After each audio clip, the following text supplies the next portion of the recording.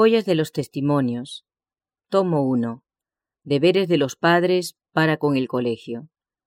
Nuestros hermanos y hermanas de todas partes deben sentir que es su deber sostener esta institución que Dios ha ideado. Algunos de los alumnos regresan a casa murmurando y quejándose, y ciertos padres y miembros de la Iglesia prestan oído atento a sus declaraciones exageradas y unilaterales. Sería bueno que considerasen que la historia tiene dos fases, pero, en vez de hacerlo así, permiten que estos informes parciales levanten una valla entre ellos y el colegio. Empiezan luego a expresar temores, dudas y sospechas acerca de la manera en que se dirige el mismo. Una influencia tal ocasiona gran daño. Las palabras de descontento se difunden como una enfermedad contagiosa y es difícil contrarrestar la impresión hecha en los espíritus. La historia se amplía con cada repetición hasta que adquiere proporciones gigantescas cuando la investigación revelaría el hecho de que no hubo culpa de parte de los maestros o profesores. Estaban cumpliendo simplemente su deber al poner en vigencia las reglas que deben practicarse en la escuela para que ésta no se desmoralice. Los padres no actúan siempre con prudencia. Muchos exigen que los demás sigan sus ideas y se impacientan si no lo consiguen. Pero cuando se requiere que sus propios hijos observen los reglamentos de la escuela y estos niños se impacientan bajo la restricción necesaria, con demasiada frecuencia esos padres que profesan amar y temer a Dios se ponen de parte de los hijos en vez de reprenderlos y corregir sus defectos.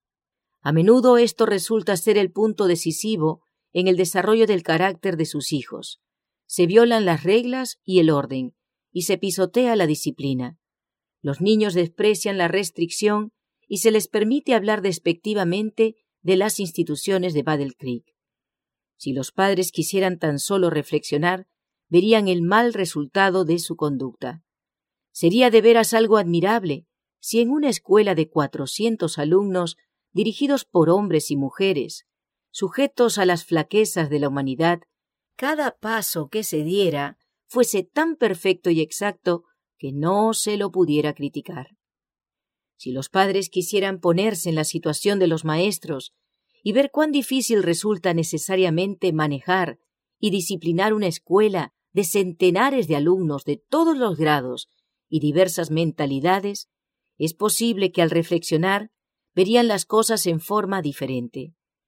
Deberían considerar que algunos niños no han sido nunca disciplinados en sus hogares, puesto que siempre se les consintieron todos los gustos y no se les enseñó a obedecer.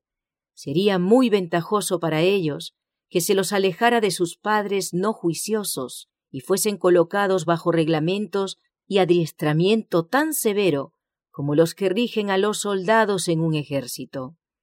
A menos que se haga algo por estos hijos que han sido tan tristemente descuidados por padres infieles, nunca serán aceptados por Jesús. A menos que se llegue a ejercer cierto dominio sobre ellos, serán inútiles en esta vida y no tendrán parte en la venidera. En el cielo hay obediencia y paz, armonía y orden perfectos. Los que no respetan el orden o la disciplina en esta vida no respetarían el orden que se observa en el cielo. No podrán nunca ser admitidos allí, porque todos los que sean dignos de entrar en el cielo amarán el orden y respetarán la disciplina. Los caracteres formados en esta vida determinarán el destino futuro. Cuando venga Cristo, no cambiará el carácter de ninguna persona. El precioso tiempo de gracia nos es dado para que lo aprovechemos lavando las vestiduras del carácter y emblanqueciéndolas en la sangre del Cordero. La eliminación de las manchas del pecado requiere la obra de toda una vida. Cada día se necesita hacer esfuerzos renovados para refrenar al yo y negarlo. Cada día hay nuevas batallas que pelear y victorias que ganar. Cada día el alma debe ejercitarse en fervientes súplicas ante Dios por las grandes victorias de la cruz. Los padres no deben descuidar ningún deber de su parte para beneficiar a sus hijos. Deben educarlos de tal manera que sean una bendición para la sociedad aquí y puedan cosechar la recompensa de la vida eterna.